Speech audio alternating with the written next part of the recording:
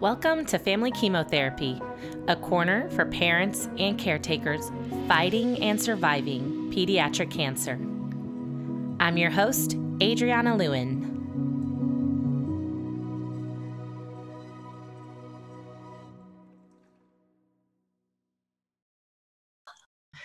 Hi, welcome to Family Chemotherapy. My name is Adriana. I'm the host, and today I have Laura. How do you say your last name, Laura? It's very Polish and gets mispronounced all the time, so it's pronounced Sobiek. Sobiek. I was going to say Sobiek. I was very close. Either way is fine. So bitch is not okay. God.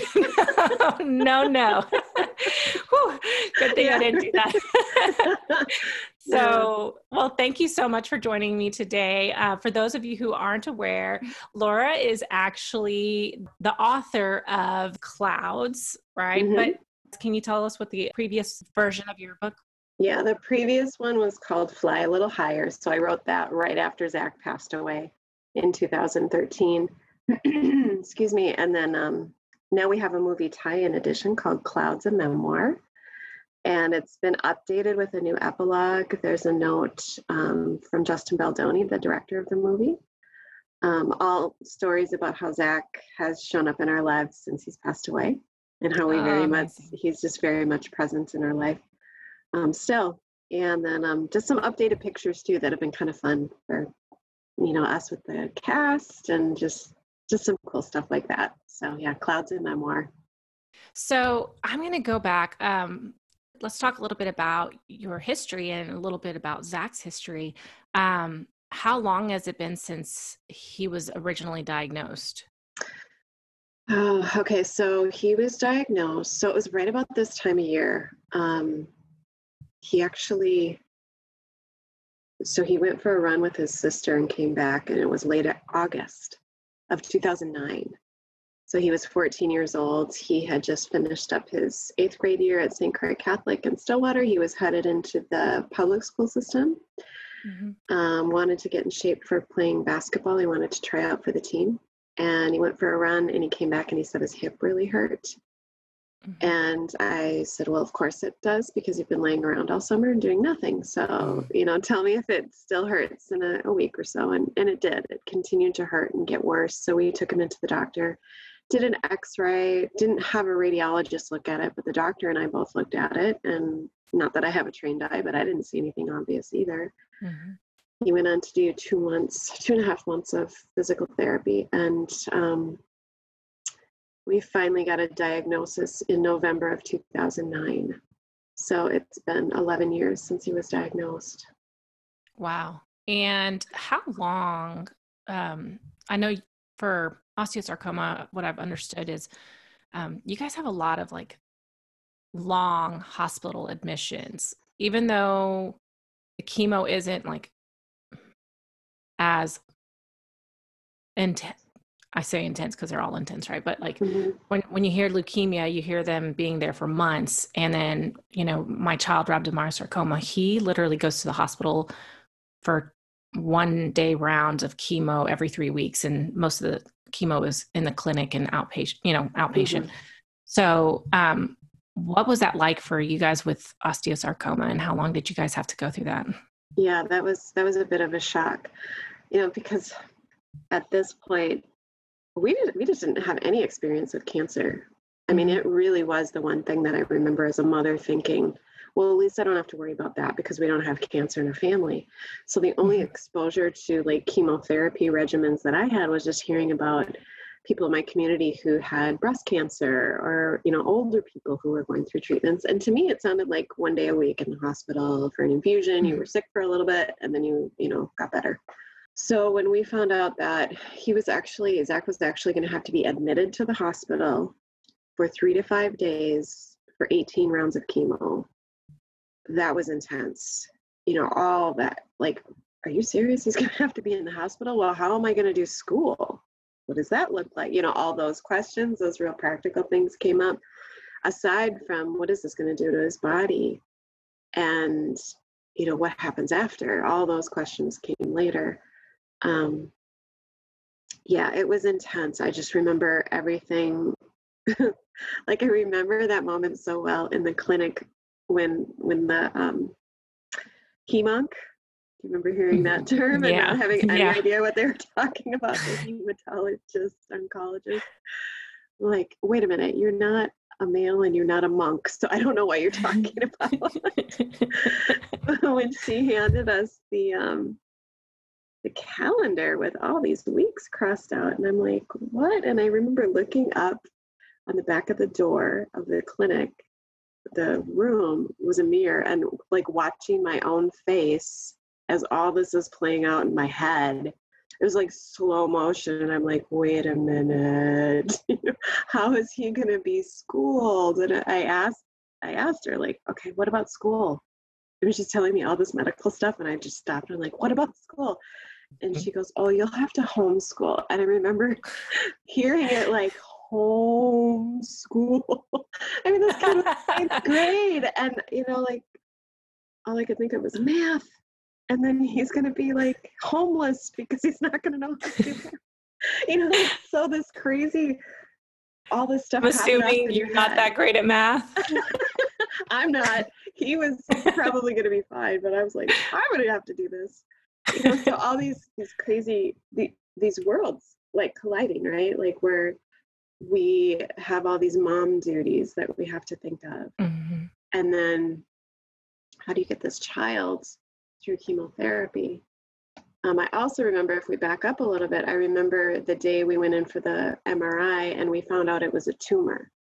So that's how our real journey, beyond the initial x-ray, then, okay, the therapist is saying he's getting worse, not better. He needs an MRI. So we went in for that MRI before he was even diagnosed. And we found out he had a plum-sized tumor in his hip. And not knowing what it was at that point, I remember seeing Zach. He was in the waiting room. He was absolutely miserable. He looked like a cat who'd fallen into a tub of water. He was just sad, and because it was a painful experience for him. And I just remember as a mother looking at him, so he's 14 years old. I have information that's going to change his life, but I don't have any answers. What do I do? And just, in the span of walking across that room to him, all these things playing out in my head of, do I protect him by not telling him? Like, is that an option here? What do I do? And by the time I sat down, I knew I need to be honest with him from this point onward. He needs to know. Because he was older, he's 14. He's going to know something's going on. And I need to be honest about what we know and what we don't know, and so I told him, it's a tumor. We don't know what it is. And it was heartbreaking. I just remember so clearly. And I write about it in the book, about how he just kind of closed his eyes and turned away from me. And it was so reminiscent of a moment when he was like 2 or 3 years old and he needed stitches and they strapped him down. And that moment of recognition from a child who realizes the parent isn't going to be able to save them. Oh, no. Just that gut-wrenching experience and watching that play out in him, knowing like he was recognizing he needed to deal with this internally. And as a parent, you can do what you can, but it's all on the outside. You can't go in and just fix it for him. And so it's, there's all of that happening too. You can't protect your child from what's happening in their own bodies. So it's gut-wrenching.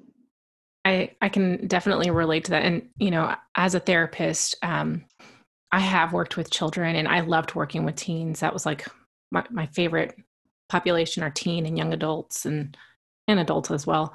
The children is a little harder because you really got to play. And I feel like, that can be a little more challenging sometimes. And so I recognized that I had to put my child into play therapy. He's 4 years old. After a while, like, you could see behavioral changes. And I'm like, I know he's struggling to process this. This is a lot for him. He doesn't use words and his world has been completely turned upside down.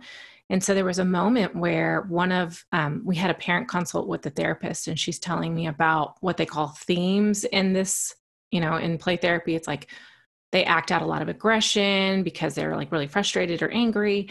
And she said in one of these sessions, he was building this basically like a fort out of all these little blocks. And he would come in with something that looked a lot like a needle, like something really pointy and sharp, and come in and attack the fort. And it would knock over many times until he built it to where he felt like it was strong enough, and he would pretend that it wasn't able to knock it down. And that was like, it was a reflection of the way he was processing, like, this needle, I can't protect what's on the inside. Oh, because on the inside he had his little like puppy or something. And so she's like, he can't protect what was on the inside from the external needle. And eventually he grew or built this little fort that was strong enough to protect him.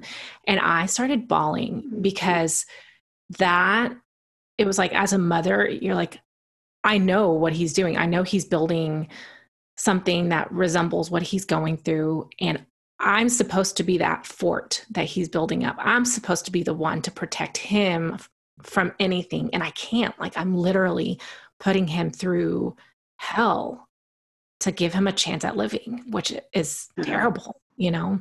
And as a parent, like, I can understand what you're saying. Like, you want, and you know, and that's like your role as a mother, is to protect your child. And in that moment, there's nothing that you can do to protect them.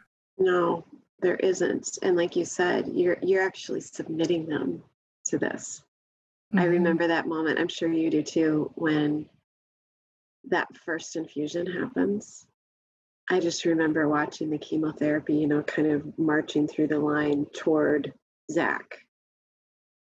And like that recognition of, I am pouring poison into my son, and that's my option here, you know. And just it's so full. This whole journey is so full of all those moments. Like, you have to hit the ground running. And I'm sure you've experienced this too, because of, you know, your experience of, you know, something's wrong, you have to fix it, so you just hit the ground running, and you don't have a lot of time to just process what you're having to actually go through, sometimes until the moment it hits. And so that was one of my moments too. It's like, oh, I don't want to do this, because now this is it. This is the sand in the line, or the line in the sand. You're at this moment, you've crossed over now. This is what you're doing to your child, and you have to, in order for them to live. But it just is so gut-wrenching, and you can't go there with them. And that's so scary as a mother, especially when they're not at that point in their life yet where you would naturally do that, because you do that in motherhood. You turn them over to the world little by little. But I think with cancer, we're forced to do that so early. And it's just, it's a gut-wrenching experience. So how long was Zach's journey? Yeah, so there was the initial, they call it the MAP protocol. So that was the initial treatment. It's 3 different chemotherapies. It involves like 3 months of really intense, difficult chemotherapy. And then they resected the tumor. So he had his hip replaced. So there's recovery from that. And then he had to go on for another several months of chemotherapy beyond that. With osteosarcoma, what we're learning is there's two kind of dominant strains of it. One is really aggressive, and it kind of shows itself by it grows while on that first protocol. And then there's the other strain that is affected by the chemotherapy, and it kind of shuts it down, and those kids survive, the others don't. And what we found was right at the end of Zach's initial regimen, so this was probably about 6 or 7 months in, he had developed a small tumor in his lung, which of course they didn't know just from the x-ray if it was cancer or not. We hoped it wasn't, you know, because with the lungs, it can be residuals from an infection or something like that too. And what it ended up being was cancer. So his cancer actually grew while he was on that first regimen. And so his journey involved kind of what I imagine, like the bully coming around the corner. You know, every time we went for scans, it was like going around the corner. Is the bully going to be there and smack us down or not? And it just kept showing up. and showing up, he had 4 thoracotomies where they had to actually go in, and cut it out of his lungs. He had a collapsed lung at one point, needed that repaired. And then it got to the point where his hips started really hurting again. We went to Europe as a family, and we did some traveling there. And this was in 2012. So he'd been battling about 2.5 years by then, and he was really having a hard time. He was limping a lot toward the end of that trip. Of course, we did a lot of walking, so I thought, well, maybe it's just with the prosthetic in his leg, if that's having an issue or something. But we ended up, after coming home from that trip about a month later, doing a PET scan and finding out that his whole pelvis, like one half of his pelvis, was completely involved. His pelvis was like Swiss cheese. It was full of cancer. And wow. he had tumors in both of his lungs, which we knew about, but we were hoping to sort of keep those at bay and maybe remove them. But once it hit his pelvis, our option at that point was, and knowing that he still had it in his lungs, but we had the option of cutting his pelvis in half. So he would lose his left leg, he would lose half of his pelvis, and he wouldn't be able to sit up for at least 6 months. Wow. Yeah, and he would still die from the cancer because it was in his lungs. Like, you can only take so much of the lung before you run out of options. So we had that decision to process, and I'm really grateful that by then he was 17 years old, so he was able to be part of, as he was all along, because he was old enough to make decisions even at 14. But he decided he didn't want to do that. And that's where it becomes this question of, does more days equal something better than less days, but more fullness, and so we had to wrestle with those questions. And he really knew right away, I don't want to do that, because he knew he was going to die anyhow from it, so we made that decision, and truly, thank God we did, because it allowed him to focus outward more than inward. Like when we're dealing with health stuff, I think that's one of the frustrating things whenever we're sick, is we have to be so focused on our bodies, and nobody likes that. And so this freed him up to a degree. I mean, he still struggled with pain and the suffering that brings in a person's life, and the limitations of the cancer and that kind of thing. But deciding that he was just really going to focus on living life freed him up to focus outward on the people in his life and to give.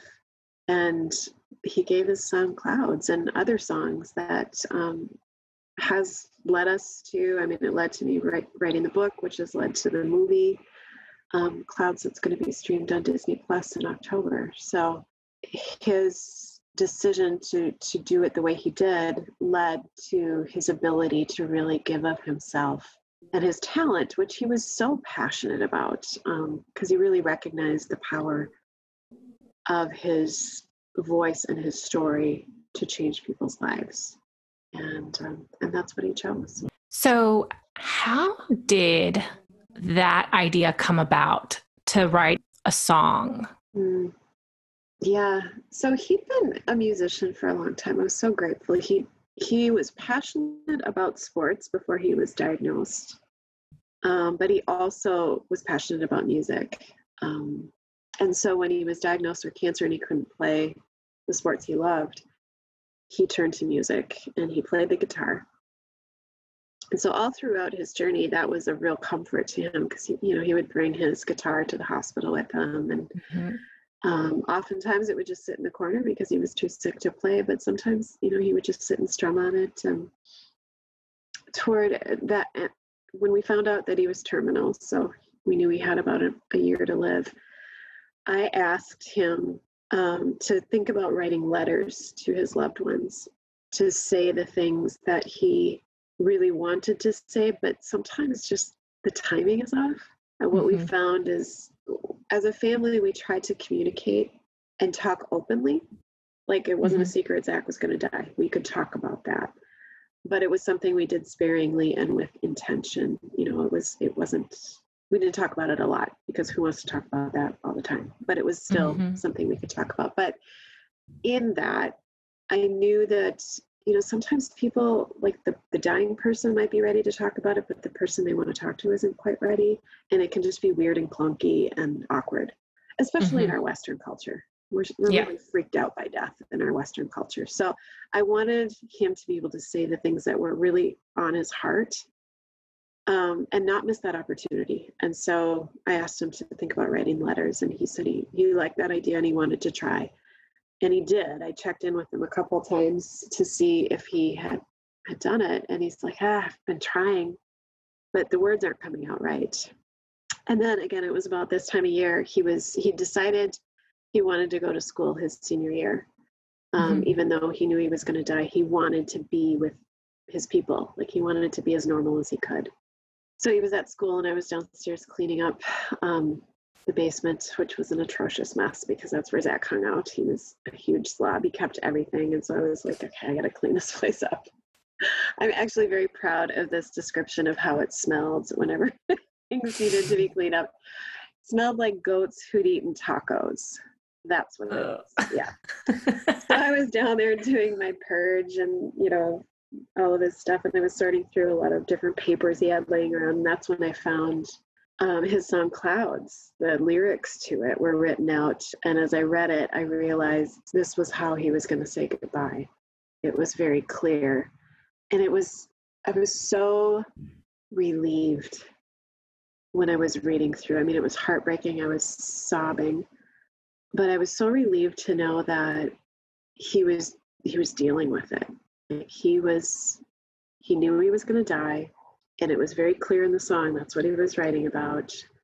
But it was coming out of him, and so I was so relieved. Like with the play that your son was doing, like, yeah, it's heartbreaking to see what's happening inside of them, but there's some relief that goes with that too, because you understand it. You know where they are. You know what's going on underneath. And so that's how it was for me when I read that song. And when he came home, I asked him, like, did you write these lyrics? Because up to that point, he and his friends would only do covers of songs, really. And he said, yeah. And he pulled out his phone and he said, I recorded it. And that was the first time I heard him actually playing that song. And it was beautiful. It was heartbreaking, yet uplifting, and just a beautiful song. So, and then the story went from there. We shared it with the radio station we'd done an interview with, and they shared it with our local community, and then it just went from there, and hasn't stopped yet. I feel like it's such a treasure that he left behind for you and your other children. It's obviously a source of inspiration for other people around the world, but what a treasure that must be for you. We witness. So I work for an organization called Children's Cancer Research Fund, and my job in that nonprofit, we raise money for research, obviously. But my job is to reach out to families like yours who, are walking the pediatric cancer path, that road, to share their stories. And I am so aware of what a gift it has been for us to be able to share Zach's legacy. And like, I get to talk about Zach all the time. I get to hear about him all the time. I know that's a privilege, because I know there are all sorts of kids out there who pass away who they don't have that. Their families aren't left with that. And so it is definitely a huge gift. I don't take it for granted at all that he's left us this. It is a treasure. It's an absolute treasure. I get to hear his voice, his message to us. I get to be encouraged by that, but I also get to be encouraged by the people who he's inspired. And so it's like he's still here. He's still moving in the world, and it's a huge gift. So I don't take that for granted at all. I feel like I'm going to go a little bit therapist-y on you. But how did your family cope during the time knowing that his days were counted? Like, could you share a little bit of what that actually looked like? Yes. I would be happy to, because that is actually one of the reasons I wrote the book. When Zach died, things were really blowing up. There was a documentary called My Last Days, Zach Sobiech, or Meet Zach Sobiech. And people were really affected by that documentary. And then, of course, they would hear a song. And I was kind of getting a sense that people were thinking, we really had it together. Like, oh, this family is amazing. And, we would hear that kind of thing. And I really wanted people to understand that this was hard, and it was messy, and it was clunky, and we did it sometimes very, very badly. We struggled. I mean, there was hardship in our marriage. My husband Rob and I, it's a tough thing when you've got one child among others who's really struggling, and you're both kind of sort of super focused on that. You're both struggling with that in your own way. People grieve differently, and this path is grief. Even when the child is alive, you're grieving that the loss of the future you thought this child was going to have. So there's all of that plays in. You think, oh, you lean on each other, and you don't really. Sometimes you go into your siloed little places, and there's not a lot of talking or communication that's going on because you're so focused on the job that needs to be done. And then all of a sudden you don't know each other, and you're doing this differently, and it can get really frustrating. And there can be a lot of anger and resentment that stirs up in that. So that happened. The siblings, there's jealousy, and it can be really hard. I know that happens with young ones, but it also happens with teenagers and early adulters, that there's that struggle of just like, why does he get everything? Like, oh yeah, he's got cancer. Okay, but why does he get all this extra privilege? So there can be some resentment there. And the hard part about it, when it's older kids, they feel it, but they know they shouldn't. Like there's this sort of guilt that goes with it. And so there's navigating that. And that's messy. There were times when, like, my oldest daughter, Allie, they have their own emotions that they're dealing with around this. So not only are they sort of competing with this sibling, I mean, we found out Zach had osteosarcoma a month after she started her freshman year of college. So all these milestones in her life, we found out he was dying around the same just after she got engaged. So this whole year of planning for a wedding, we're also counting down Zach's days. And at one point it looked like they were going to line up. We weren't sure where we had to choose, actually. And I write about that too, about where we were going to be, by Zach's bedside or at Allie's wedding. So there's all these decisions about how you're going to live your life with cancer, and then for us, death mixed in with it. So what are you going to put on hold? What aren't you going to? And it's not just you that has to make that decision, it's the family. And so it was messy. And I really wanted people in the book, to really kind of feel that with us, because we made it through. We're thriving now.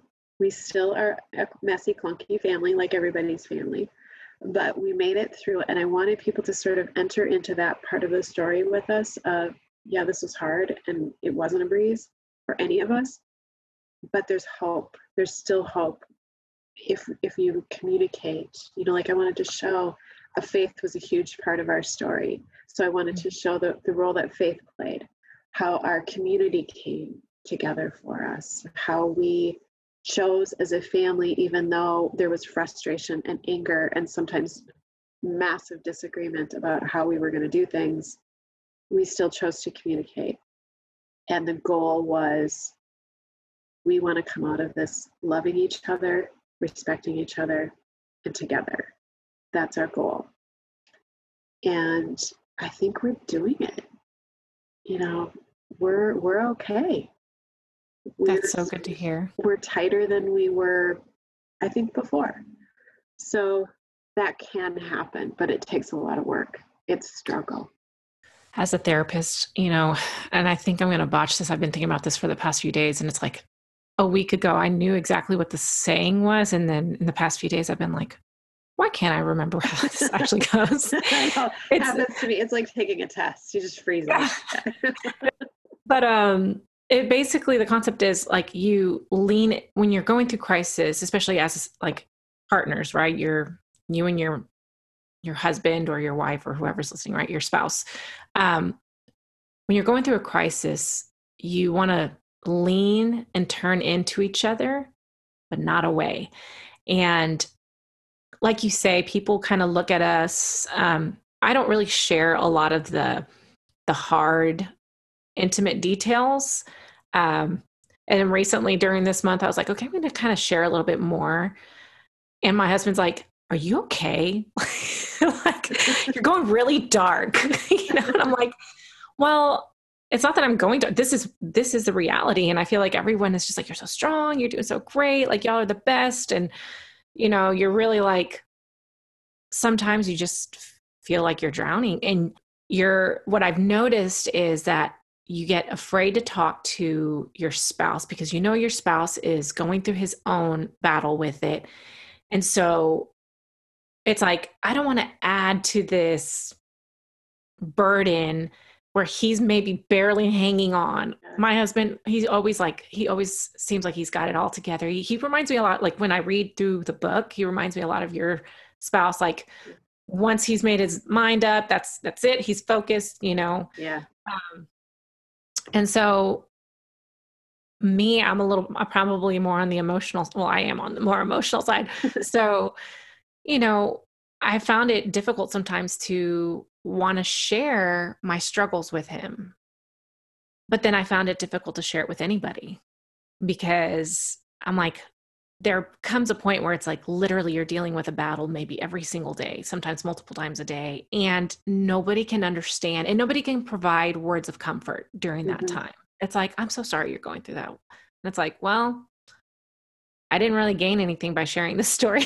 I got like no consolation from it. And so at that time, obviously for me, I lean into my faith and I'm just like, this is all I've got. Like, God knows how I feel about this. He has me in this moment. And even though this really stinks, it stinks that I can't really share it with other people. And then I feel like, even that thought process of I can't really share this with other people.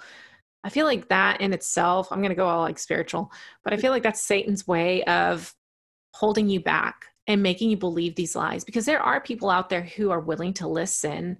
I find myself sometimes I'm like, can I be honest with a friend? I'm like, can I be honest? Let me tell you this, and this. And I'll tell them all the hard things that I'm trying to process. And I'm like crying through it. And then I'm apologizing. I'm so sorry I said this. I'm so sorry I'm crying with you. Like I'm laying this all out. Like it's so heavy, and if it's so heavy that we have a hard time speaking with other people around us, our friends and, and whatnot, like it's even more difficult when everybody in the house is dealing with that exact same trauma and everyone's trying to come to term with it. Some days, someone might be struggling and you're doing okay. And so to the person who's struggling doesn't want to bring down the person who finally has taken a breath for a few days from the situation. And so, yeah, it's very, very hard. And I think, like you said, your mission in writing this was you wanted to expose the reality that even though you as a family look like you've got it together and you're filled with faith, that it still takes a toll on everybody in the household, and not even just in the household, but your immediate family, or not immediate, I guess technically your extended family, right? Yeah. The grandparents, cousins, it affects everybody. Yeah. So, it sounds, I appreciate your transparency and all of that, because it is something that needs to be shown more, I think, so that people can kind of understand and they can at least enter into our world and help provide a little bit of a, support system. Like just because we look like we're doing okay doesn't mean that we are. you Yeah, know? you described chapter 13 in the book. I mean, you described exactly what was happening in our marriage. I was just thinking as you were describing what's happening in a family and how it's so hard to lean on each other because you're afraid you're going to tip the other one over if you do it. It's like if we were suffering from physical like trauma, Mm-hmm. we would totally get this concept, right? Because like I have this big gash and I'm bleeding. Well, Rob's Mm-hmm. not going to want to come in and say, "Look, I got a paper cut today. Can you help me with this?" Like that's what it's like. We just have to be so careful in that area. And I think what you were talking about, as far as sharing, how hard it is to share with people who aren't in it, and how there's that sort of reticence about that and reluctance. I experienced that too. I used to be the kind of person that if I was suffering from anything, like anything, I'd have to talk to 6 people in order to process it. Me too. And Me then too. I just got very sort of closed off. And I was thinking about like, why is that? Well, I think part of it is when you do reach out to someone and you share that suffering and they don't really understand, it's so isolating to get Mm-hmm. that affirmation that yeah, you really are kind of in this, that people don't understand. And you don't want to expose yourself to that because they don't get it. And there's so many things that people say that are just so harmful. Mm-hmm. I spoke with a woman yesterday who her daughter had AML in the 80s and needed a bone marrow transplant. It was hugely complicated back then and very few survived. And she said she hasn't prayed in 30 years because somebody quoted some awful, I mean, it was a scripture verse, but it was completely inappropriate for the situation, basically saying, you just need to deal with it because God is God. And it's like, there's so much hurt in that because it's just Yeah. people who really don't want to embrace your suffering. They can't hold it. And so what they end up doing is just backing off with their hands up and throwing something out that makes them feel better, but not you. It's just very evident that they're not willing to enter in or to hold you in that space for a little bit. And it's hard to find people who will do that. But like you said, they are out there and they're willing to do it. And I was very fortunate that I had really good friends and siblings. I'm one of 7 kids, and I had all these amazing siblings that were just right in it with me and could hold that space for me. That's So, amazing. yeah, it really is. I think a lot of that is, like you said, people are uncomfortable with other people's pain. So like what we learned in grad school, I'm like, you're going to be a therapist by the end of this, by the end of this interview. But like what we learned in grad school was how often people are so uncomfortable with somebody crying, right? Immediately when you see someone cry, you're like, oh, don't cry, don't cry. When that doesn't make that person feel better. It actually makes them feel like, wow, what I'm doing is too much for you.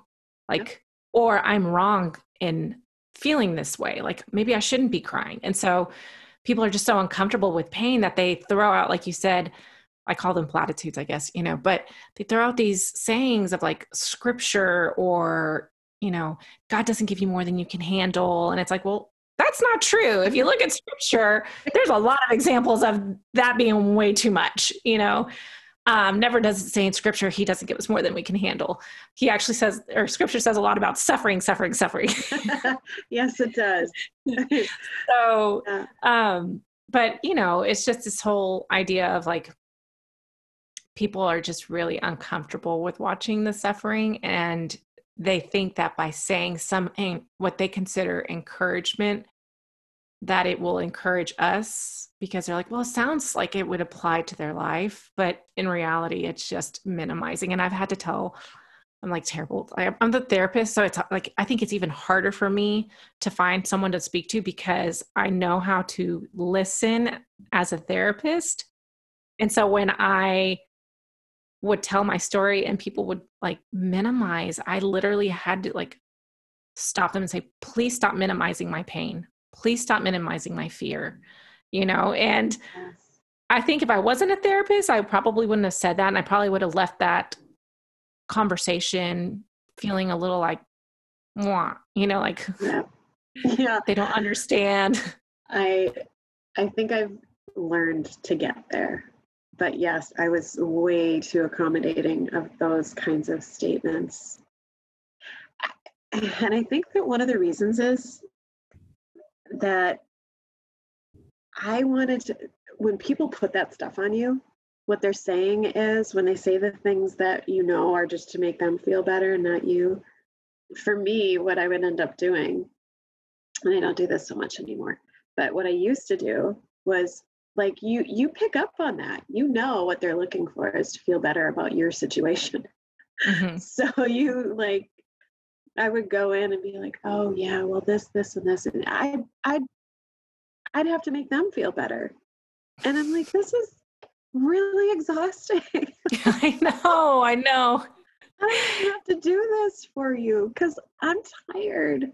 That's how I would feel. There were times when, people are trying to be empathetic and they just don't really understand the language of empathy. So what they end up doing, especially like when we found out Zach was terminal, people would come in and say things like, oh, my uncle died from cancer. Mm-hmm. Thanks. Now I got to deal with that.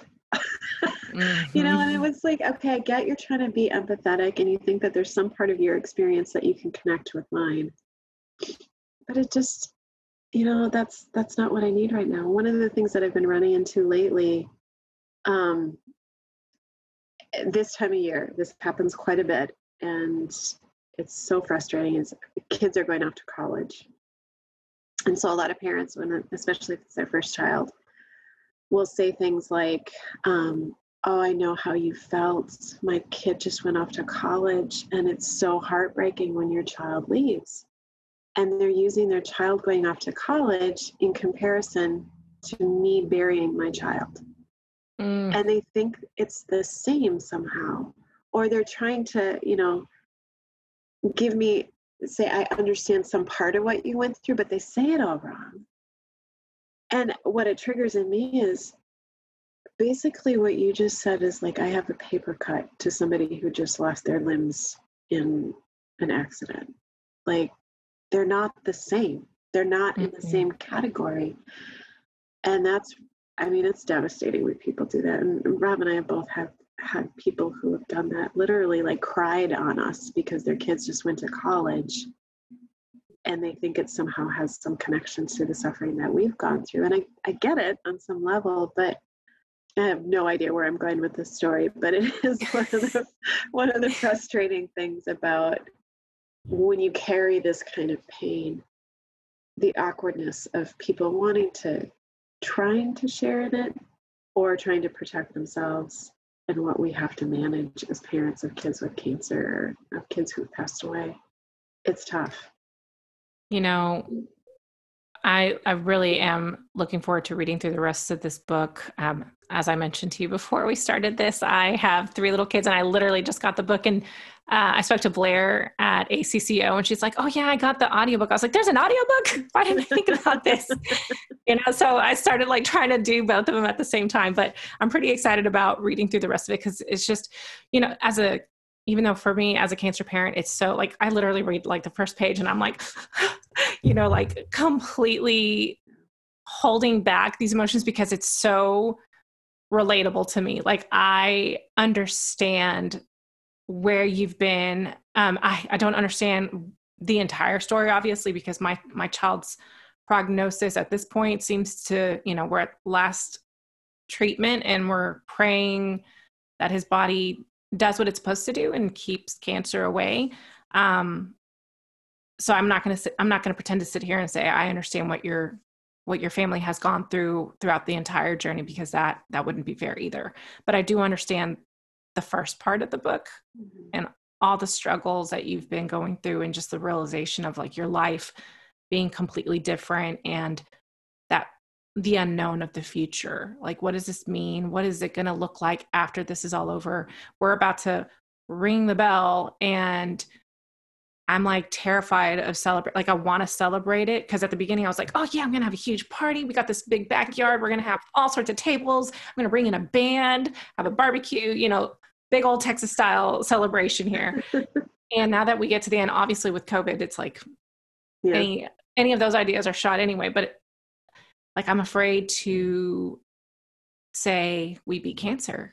I'm afraid to say that because you don't know. Yeah. And at the beginning I did, you know, and I would say from time to time, even now, like I still have moments where I've been alone with my other two children. And in the beginning, I didn't know how, like what his prognosis was looking like. Cause it wasn't, you know, he was intermediate risk. It wasn't great. And sitting there staring at your kids and saying, is this it? Like, is this what my future is going to look like? Yeah. You know, and that sinking feeling of this could be my future.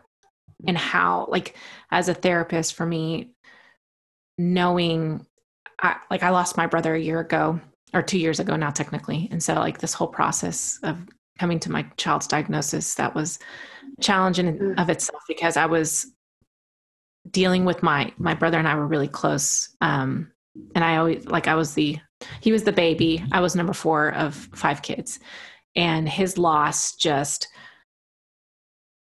I remember going through this like identity crisis of like, yes, I'm a big sister. Like my role was to be protective of him and all these different things. And so just realizing very intimately what grief was like for someone that I love so dearly. We were very similar. We had same friends and everything because we both went off to college and kind of found God at our college campus. And we had the same friends because we went to the same college, and he was my roommate for a long time. And so,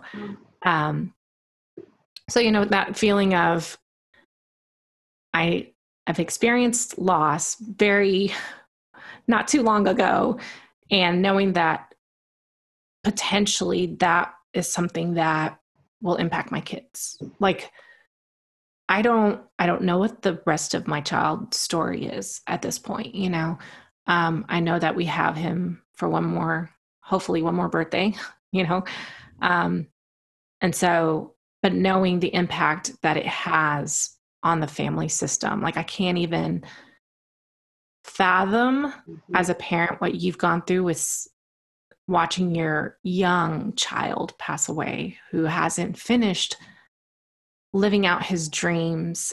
You know, like we as parents imagine our children growing up, getting married, you know, falling in love, finding what they're passionate about and living that out, you know, and hoping and praying that they become these amazing people. And that's something that, you know, cancer parents are afraid to think about now. Mm-hmm. Yeah, I can very much relate to that. I remember that being, so there was the, like, okay, Zach is going to die, and having to process that. But then the realization of exactly what you're talking about, of what does our family look like after? He was the guy in our family. He was kind of the hub, the touchstone for everybody in the family. He was the guy that said, let's go do something, because he was the extrovert, you know. So what happens to us when he's gone? How do we continue to be a family? And we continue to be a family. It feels like we're in a big truck with a square tire. You know, it's clunky, but we still do it. But yeah, that was the terrifying thing of like, how are we gonna function without him? One of the ways, and you might have some like clinical insight into this as well, but one of the ways that I did deal with it was in preparing for all of that, Zach dying, the whole thing, that last year of his life, almost every night I would create space every evening. I had a playlist on my iPod that said sad songs. And for an hour, I would sit in my favorite rocking chair and I would go there in my head. I would picture myself sitting next to Zach's bedside as he was dying. I would picture, I would play out almost like watching a play in my head of what does it look like at his funeral? Who's going to be there? How am I going to interact with people? How's it going to be looking at Zach in the casket? What is that going to feel like? And then after, like, what's it going to be like our first Christmas without him? How is that going to feel? And I would play it out in my head. I would sob, and then I would take my earbuds out and I would go to bed. And then I would live the day the next day, tapping into the joy of that day, knowing that that night I would go into that space and allow myself to think about it. And at the time, I thought if people knew I was doing this, they would think I was really weird. But looking back, I think it's the thing that sort of saved me too, because I had like the muscle memory when I was there, actually living out the things. I kind of already knew how it was going to go because I'd lived it out so many times in my head.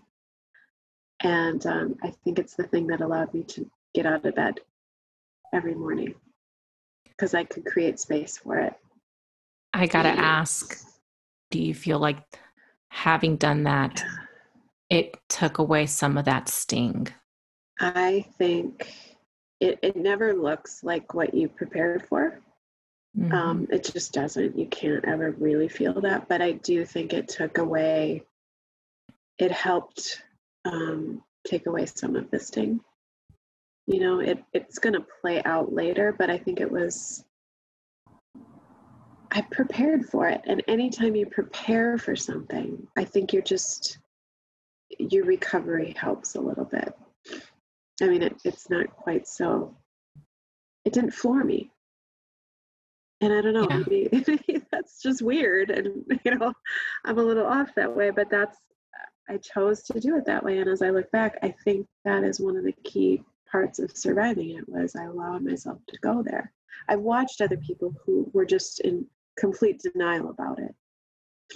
And I've watched their lives. I've watched them struggle in life afterwards.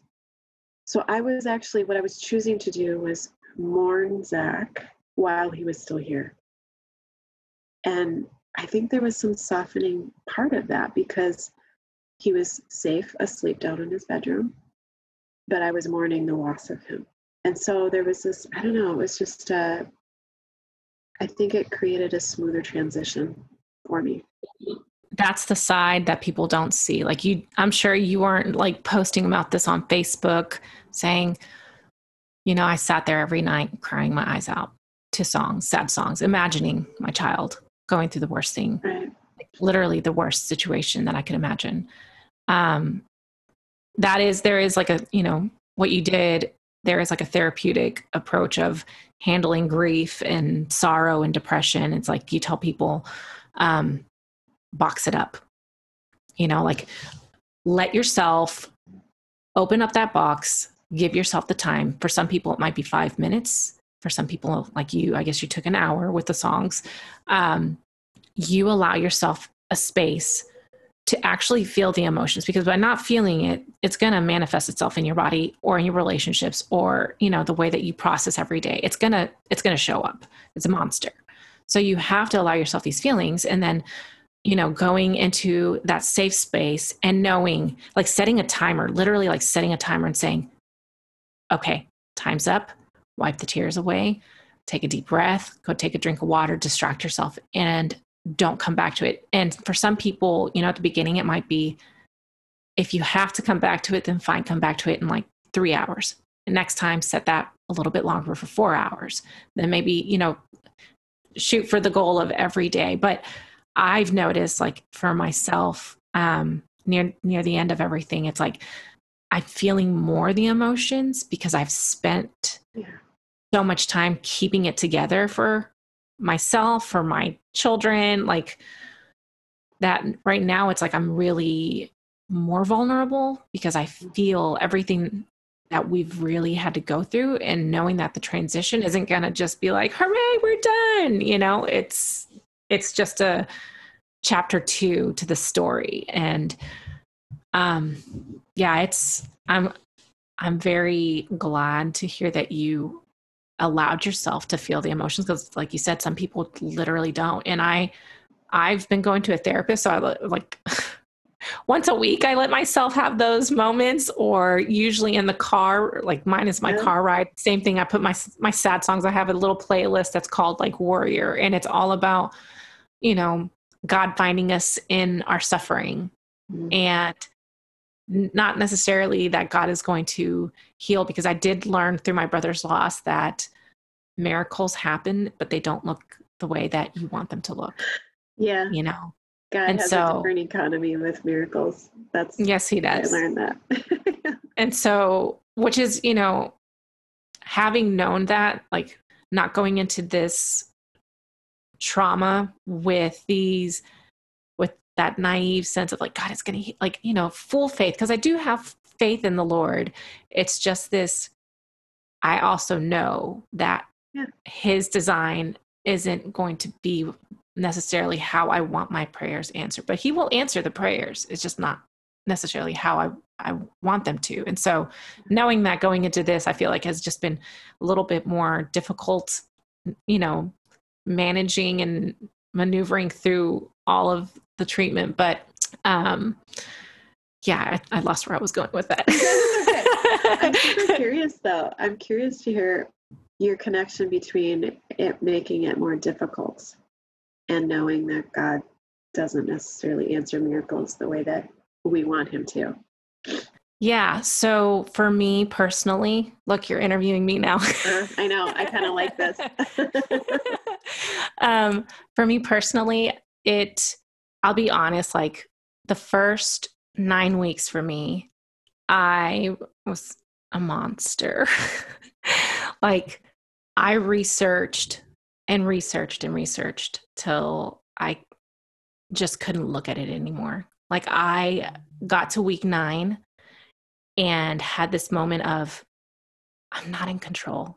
Nothing that I do. Like and I would tell people like, thank you for your prayers, because I need those, because I'm struggling with my own prayer life. Like I feel like I can pray, but I haven't had to pray for anything since my brother's loss. And so I was like, yeah, I'd pray for you. Like I still believe God grants miracles, and seeing that God still grants miracles and not having had it granted for my brother was like a stab in the heart. Like, what happened, God? Did I not pray enough? Did I not pray it right? Like what happened? Like, why didn't this miracle happen? And how does that, like, how am I supposed to pray moving forward? Mm-hmm. Like, how do I pray for my child and feel like you're listening to my prayers? And I know in theory you're listening, but are you going to heal my child? Or is part of my story continuing to choose you, like Job had to choose you through the loss of all of his children and the loss of all of his, belongings and stuff. And am I going to have to walk that path and continue to choose you? I will choose you. Undoubtedly, like it may be a little bit harder every time to feel connected to God, but I will still believe in God and his power and his mercy. And so going through this for the first 9 weeks, it was a lot of research and doubting my prayer life. I'm like, I'm going to go really Catholic. And since you're Catholic, you're totally going to understand me. I'm going to eat it up. Yep. I know. That 9th week, I feel like God just was sending me a lot of different signs. And even just the fact that, he led us to Houston, had people come in on their day off. The day after we found out, my mother was sharing a message that she received from a family member about my brother's loss. Like they had sent it to her that week, and it was a scripture verse. It happened to be my favorite scripture verse. And it's not a very well-known verse. It's Psalm 73:25. But basically the concept is, I totally botch it every time I'm a true Catholic. Like if I try and quote scripture, I will botch it. But basically the concept is like, who have I in heaven but you? Earth has nothing I desire beside you. Though my flesh and my heart may fail, God is the strength of my heart forever, right? Or God is my strength and my portion forever. When she started reading the scripture verse, and I've literally told my husband, because after my brother passed away, I've planned my own funeral. No, that sounds really morbid, but no, I get it. I'm like, here's where I want to be buried. Make sure you have the scripture verse on the plaque and whatnot, And I told him, make sure you have the scripture verse. And so when my mom's reading this to me, and it's in Spanish, she's reading to me in Spanish, I said, is that Psalm 73:25? And she said, yes. And I just felt like the Lord was just like, I'm here, I'm present. Yes. Like this message was sent to my mom, not for me, because nobody else knew what was going on at this point. It was the day within 12 hours of finding out that he had a tumor. So I felt like the Lord was speaking to me, and throughout this whole process, like little things like that were happening. And so that last, like the 9th week, a friend of mine sent me a message about going to Our Lady of Lourdes. And so I had felt on my heart for weeks now that I wanted to take my son there. I was like, this is my, like, pun intended, I guess, my Hail Mary here, my Hail Mary pass, right? Like, I literally, like, this is what I want to do. And so I talked about it with my husband, and he was like, yeah, okay, absolutely. And so that morning, this girl that I hadn't spoken to in like 8-9 years, right? She was part of my Catholic group. She sent me a message and she said, hey, I read this in the Magnificat and thought of you. And it was a story of a man who went to Lourdes, who had a sarcoma in his hip and was completely healed after he bathed in the waters. And so I, that morning, before I even saw that story, my husband and I were like, yes, we're doing this. As soon as we have the medical clearance to go, we are going to take this trip. This was all pre-COVID, obviously. So that happened. And so that week, I just really felt like really start asking specifically for that intercession. St. Peregrine, Padre Pio is one of my favorites. And I started really asking for the intercession of Our Lady of Lourdes. And that there was the week of, basically, it was an evening that by chance my child wanted me. And at the beginning of all this, he wanted daddy, because daddy was like constantly holding him, and, he wanted daddy. I was more logistic person. This is how apparently we cope, right? I was like, give me the information. I'll keep track of everything. I'll have those conversations. My husband's listening, but also tending to my child while I'm doing all the, the clerical type stuff, administrative stuff. And so that week I ended up having, just kept praying. I was like, I'll pick up my rosary. I'll pray that rosary. Even if all I could do was 10 Hail Marys, one little decade, that's what I managed for the first few days. And then I'd like built it up. And then one day when my son said, Mom, I want you to sleep here. And we were having this conversation about, honey, he said to me, I want to see Jesus. And I said, oh, maybe you will see Jesus. He will come to you and he will lay his hands on you and he will say, you're healed.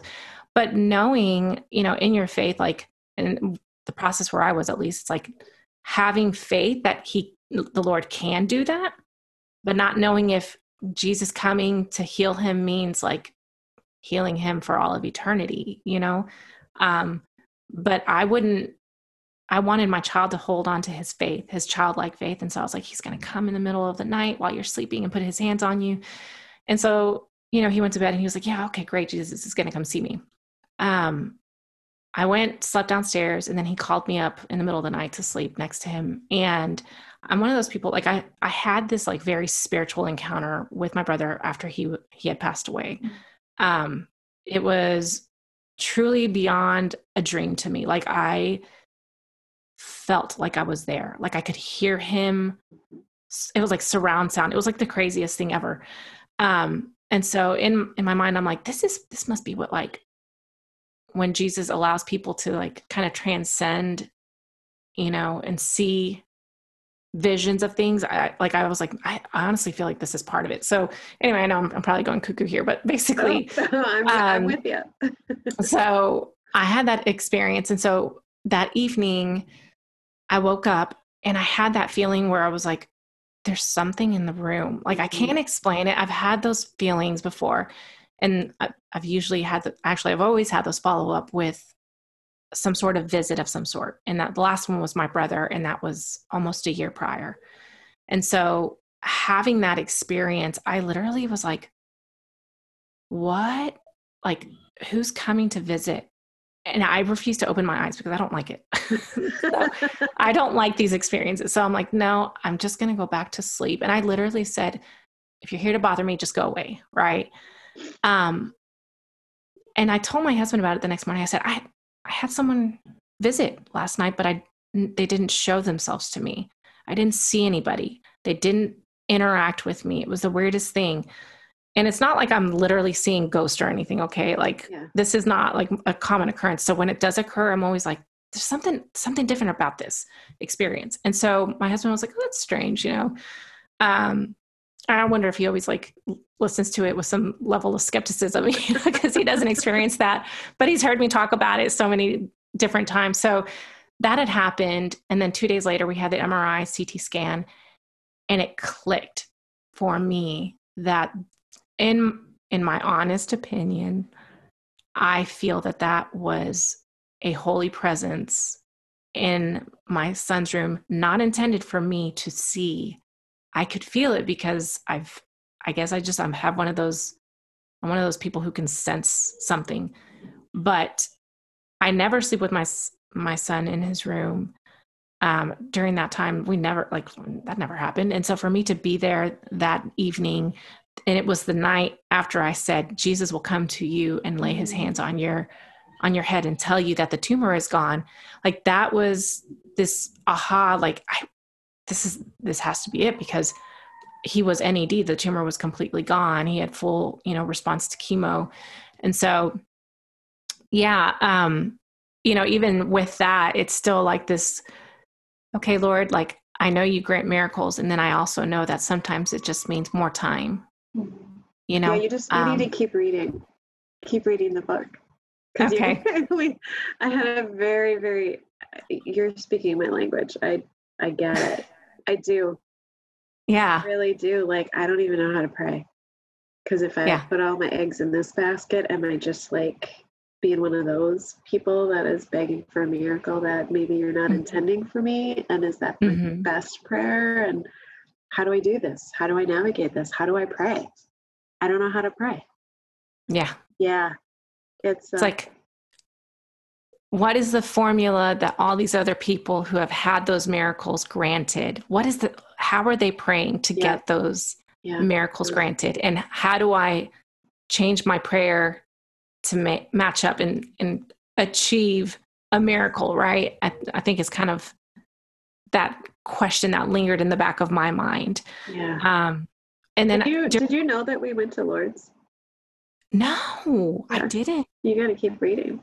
Well, I got to the point, or no, you actually just said that you went to Europe. So I was thinking to myself, I wonder if they went to Lourdes, but You did. Yep. You did go to Lourdes. Yeah. Oh, I'm going to have to finish reading.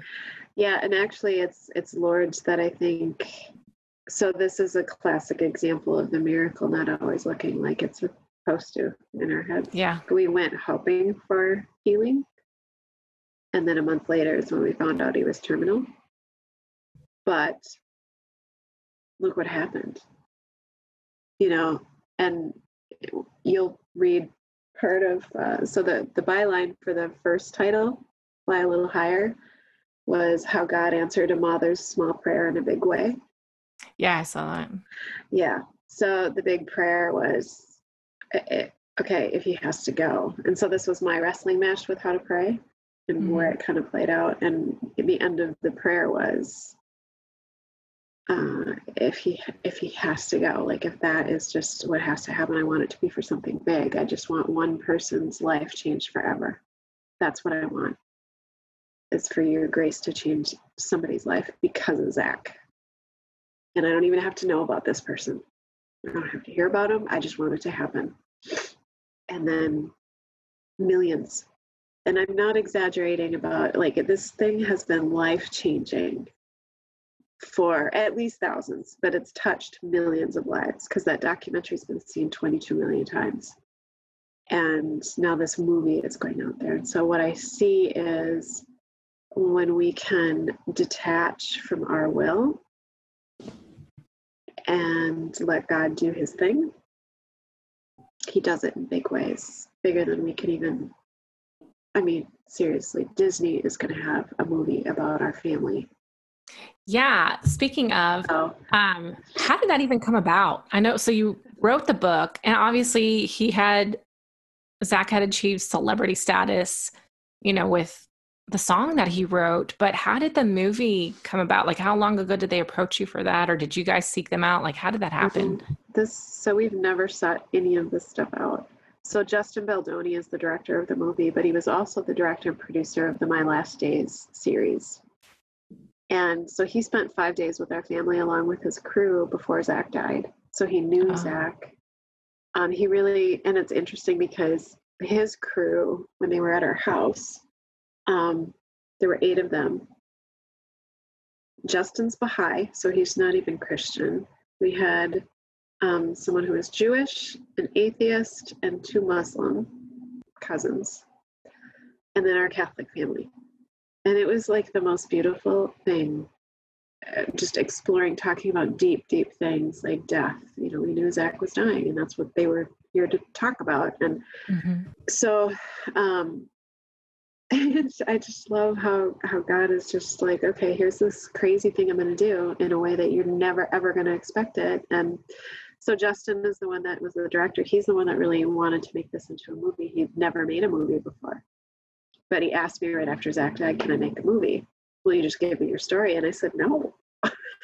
Like, I'm writing a book. We have to steward this story as best we can, because our mission at the beginning, when we decided as a family to share the story, was because we wanted to do it to help other kids. It wasn't to glorify Zach in any way. And he was on board with that too. Like, I don't want to tell my story just to make it about me. It has to be for something. So I said, no, you can't have the story. Like, he had some idea he was going to do like a GoFundMe fundraiser and do this and make it up as he went along. I'm like, no, we need to actually get a film agent and do it the way that, you know, we should do it. So we did, and it was just this sort of miraculous aligning of events where he ended up at the same agency that the film ended up with. And the film people paired the movie, the script, the screenplay up with Justin as the package. Like, yeah, he's got his own story he wants to write about too, about how he sees it as Zach just weaving the whole thing together. So that's how it ended up. And he boldly went to Warner Brothers and said, hey, I have this film. And they'd never made a film like that before. They're always into like the big superhero films, Harry Potter, you know, all the big stuff. And they had just decided they wanted to get into some smaller budget films. And so Justin went and said, hey, what about this one? And over a year and a half, it made every hurdle. So it was the first film that Warner Brothers decided to make like that. And it's the first time they did a deal where they went half in on it with Justin's company called Wayfair. They'd never done a deal like that before. Well, because he wanted to make sure that it got to a place where people were going to see it. So then Warner Brothers, after COVID hit, decided, well, we're just going to stuff this on HBO Max, which nobody has. Like, it's just, and that's what Justin was fearing, is they're just going to tuck this away. So because he'd made that deal, he said, no, that was the trigger. If you decide to put this on your streaming channel, I get it. So Justin would get it back, and then he could market it somewhere else. So they had to abide by that agreement, and they're like scratching their heads going, how did we let this slip? Because it's not something that they usually do, but they did. Justin got it back, and that's when Disney came along and said, we love this. And this was the first original film that they didn't have any part in creating themselves, that they purchased like this, that's been seen nowhere else. So they have the other franchises like Pixar and Star Wars, but they've never purchased a film like this. It's an original movie that they didn't produce. So this story has done all sorts of firsts, and none of us have pushed it other than Justin. He's the one that went out and, you know, sort of marketed it. So now it's on Disney Plus, and that's the miracle. Like, Bob Iger, who is the big dude at Disney, was like, this is an amazing story. And I can't believe that we get it. And I'm so excited to share it with people. I am so excited to watch it. Like, I just can't even explain how excited. Like, I'm very, well, I love movies as it is. Like, my kids and I, we sit here and we watch movies every day. It's like part of our treat, you know, it's like, oh, we finished homeschooling. Let's go watch a movie, you know? And we're like all about Disney Plus. So I'm super excited to get a chance.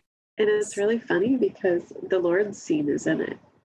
And Justin, who's not even Christian, is the one that really pushed for that. Oh, He that's really wanted it. amazing. Yeah, it is. It's beautiful. They did a beautiful job, and it was so fun. We got to be part of the filming. They did the filming up in Montreal, so we took like 70 of our family and friends up there. We got to be extras in the movie, and so that was just super fun. And it was so strange. I got to be there for the first week of filming, which it kicks off with the table read. And the table read is the first and only time that all of the cast and crew are together. And they read through the screenplay together. And as they were reading that scene, I was like so embarrassed. I just wanted to crawl under the table. It's, first of all, it's really weird hearing actors like speaking for you, with each other. It's bizarre. So there's this kind of vulnerability that goes with that. But then they started reading the Lord's scene, and I'm like, oh my gosh, we sound like freaks. You know? Oh, I totally get that. Just wanted to crawl under the table. And like, oh my gosh, they're gonna think we're crazy. What? Like, so afterwards, a couple days afterwards, they took me into this gigantic like warehouse where they build the sets, and they're like, oh, that's the Lord's scene. So the guy that was taking me around, I learned, I don't know, through conversation that he's an atheist. And so we're looking at the Lord's scene, and I'm like, okay, just have to ask you, are we crazy? Like, do you think we're crazy because of that? Is that nuts? And he's like, yeah, it's a little weird. But he said, there's some universal language with water being rebirth and renewal. And he said, I think it's beautiful. I love that it's in this film. I get it. And I'm like, oh, okay. Good to hear. But yeah, it's I was just at an interview with our local Catholic newspaper, the Catholic Spirit, and the reporter was asking about the Lord's scene because he got an early viewing of the movie, and he goes, so he found out that Justin wasn't Christian, and he said, oh, so I suppose you really had to push for the Lord's scene to be in there. And I said, no, not at all. He actually was the one that pushed for it to be in there. And he was really blown away by that. So it's like a fire hose of grace coming at me. Like, God is answering my prayer in so many beautiful ways. And so I hope that even though ours was an ending that you desperately don't want, and I completely understand that because I've been there, the miracles happen. And that verse that you were talking about in Psalm, was it 73? Mm-hmm. That's the miracle that happens, is in your weakness, God comes and animates you through his grace. He fills that space. All you have to do is say, okay, I'm going to be open-handed. And so I would encourage you in your prayer life to pray for that grace, to be detached from what you want and allow God's grace to fill you, and then God to take over, because it works. You say that, and I think through my brother's loss, I think is really where I've had to learn that process of letting go. And I remember before my son was diagnosed, I would tell people like, something's wrong. Like I can't get any doctors to see anything. We didn't, at that point, we hadn't had any imaging, and it took me about a month from the time that I started seeing doctors to get an MRI done. And I obsessed over it. I mean, to the point where he was 3 years at that time. He was like, Mom, stop looking at my face. Because I would be there like, tilt your head, kiddo, this way. Okay, now tilt it this way. And like literally taking pictures of him. And he's like, stop, Mom. He's 3 years old. And so then I had to learn how to do it very subtly. And I'm sitting there talking, like you said, I would call like 6 different people and be like, this is what I'm dealing with.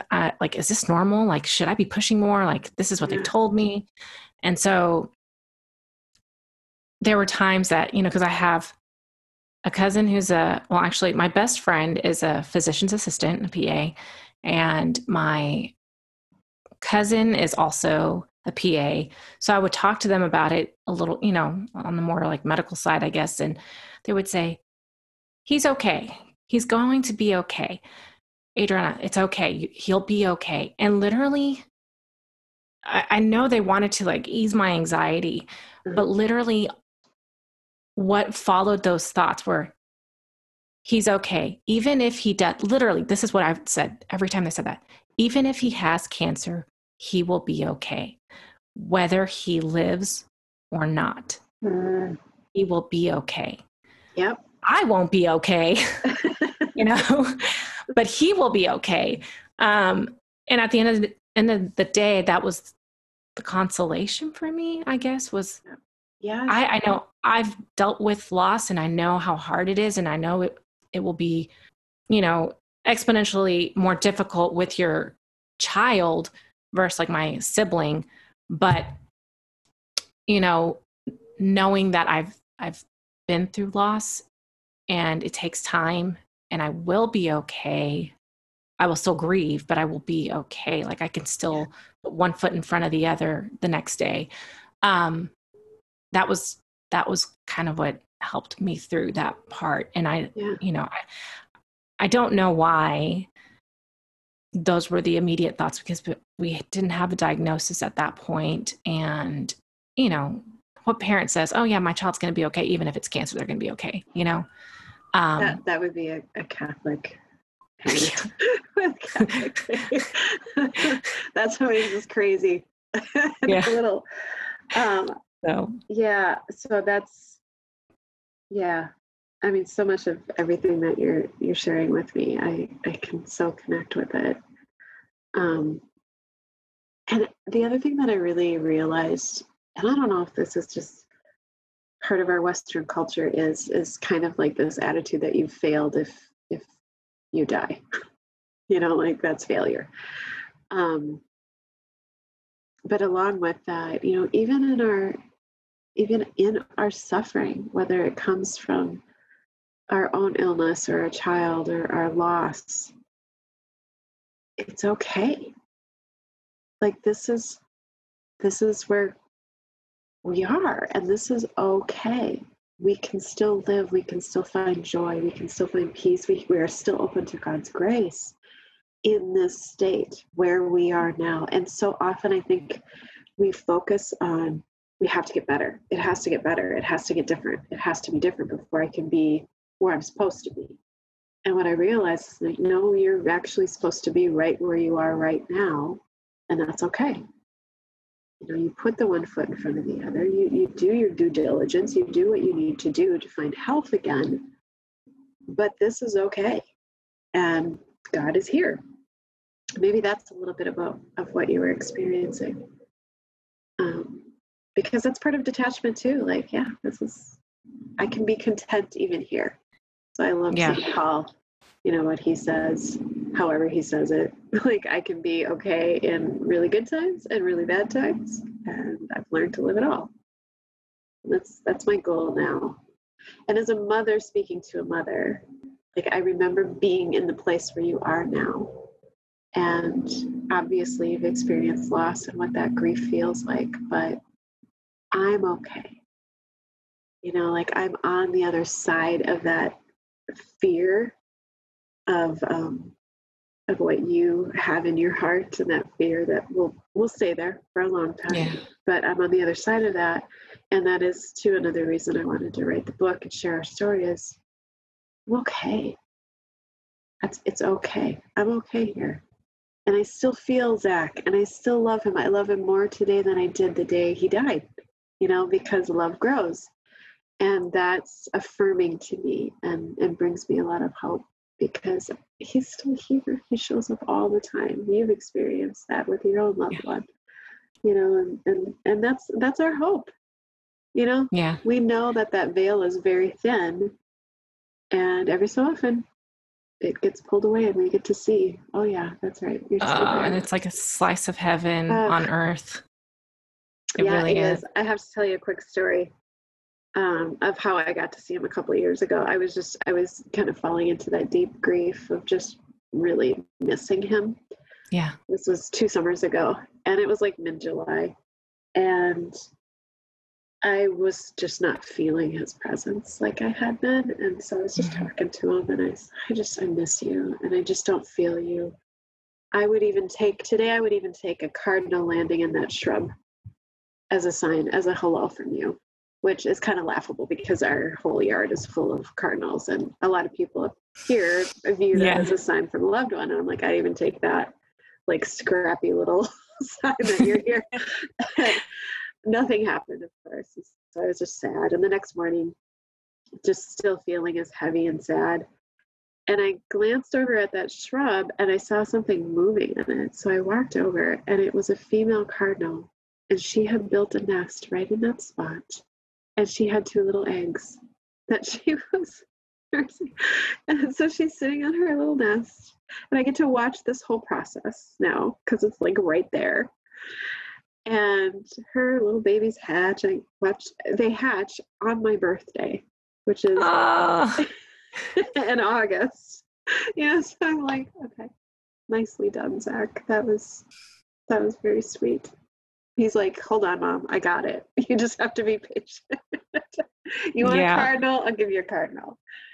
That's with my sibling. It's butterflies. I love butterflies. Everybody knows I love butterflies. I've always loved them. Just like the spiritual significance too, and so shortly after my brother passed, I was at the family lake house on my husband's side. I kid you not, I've never seen a butterfly this big. And it just kept fluttering around me. Like it was like dancing around me. And I'm like, butterflies don't do this. They usually kind of like wait away, but literally it was just dancing right around me. It was like flirting with me. And I'm like, I know you're sending this to me. Like, I know it,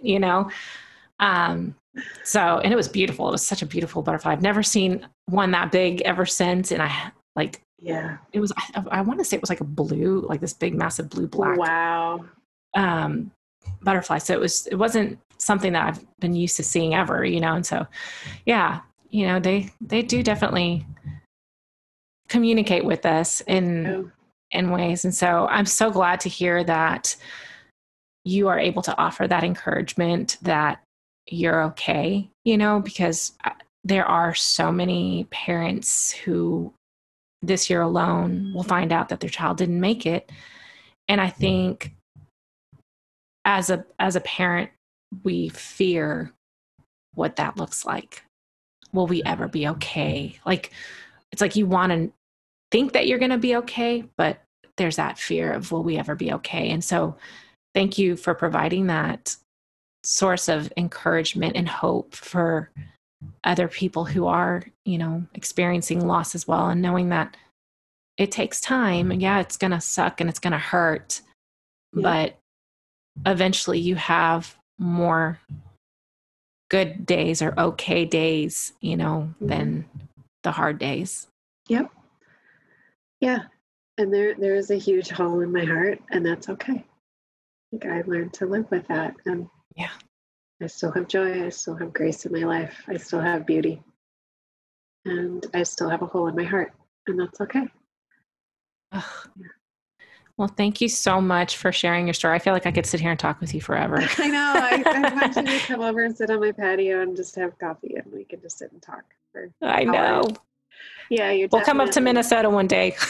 That sounds good. Maybe we'll swing down to Texas like in January. Yes, there you go. I would say, like, you're not going to see much other than like maybe an ice storm, which means like, an inch or two of ice. Which still sounds horrible. Ice is never fun. So, well, this was lovely. Yeah, thank you so much for joining me today and just being so open and sharing your heart with me. And I am so excited. So October 16th is October 16th. It is Clouds, an original movie, streaming on Disney Plus, and then the book too is available for pre-order now. Wherever you buy books, you can pre-order it, and that will be released on October 13th.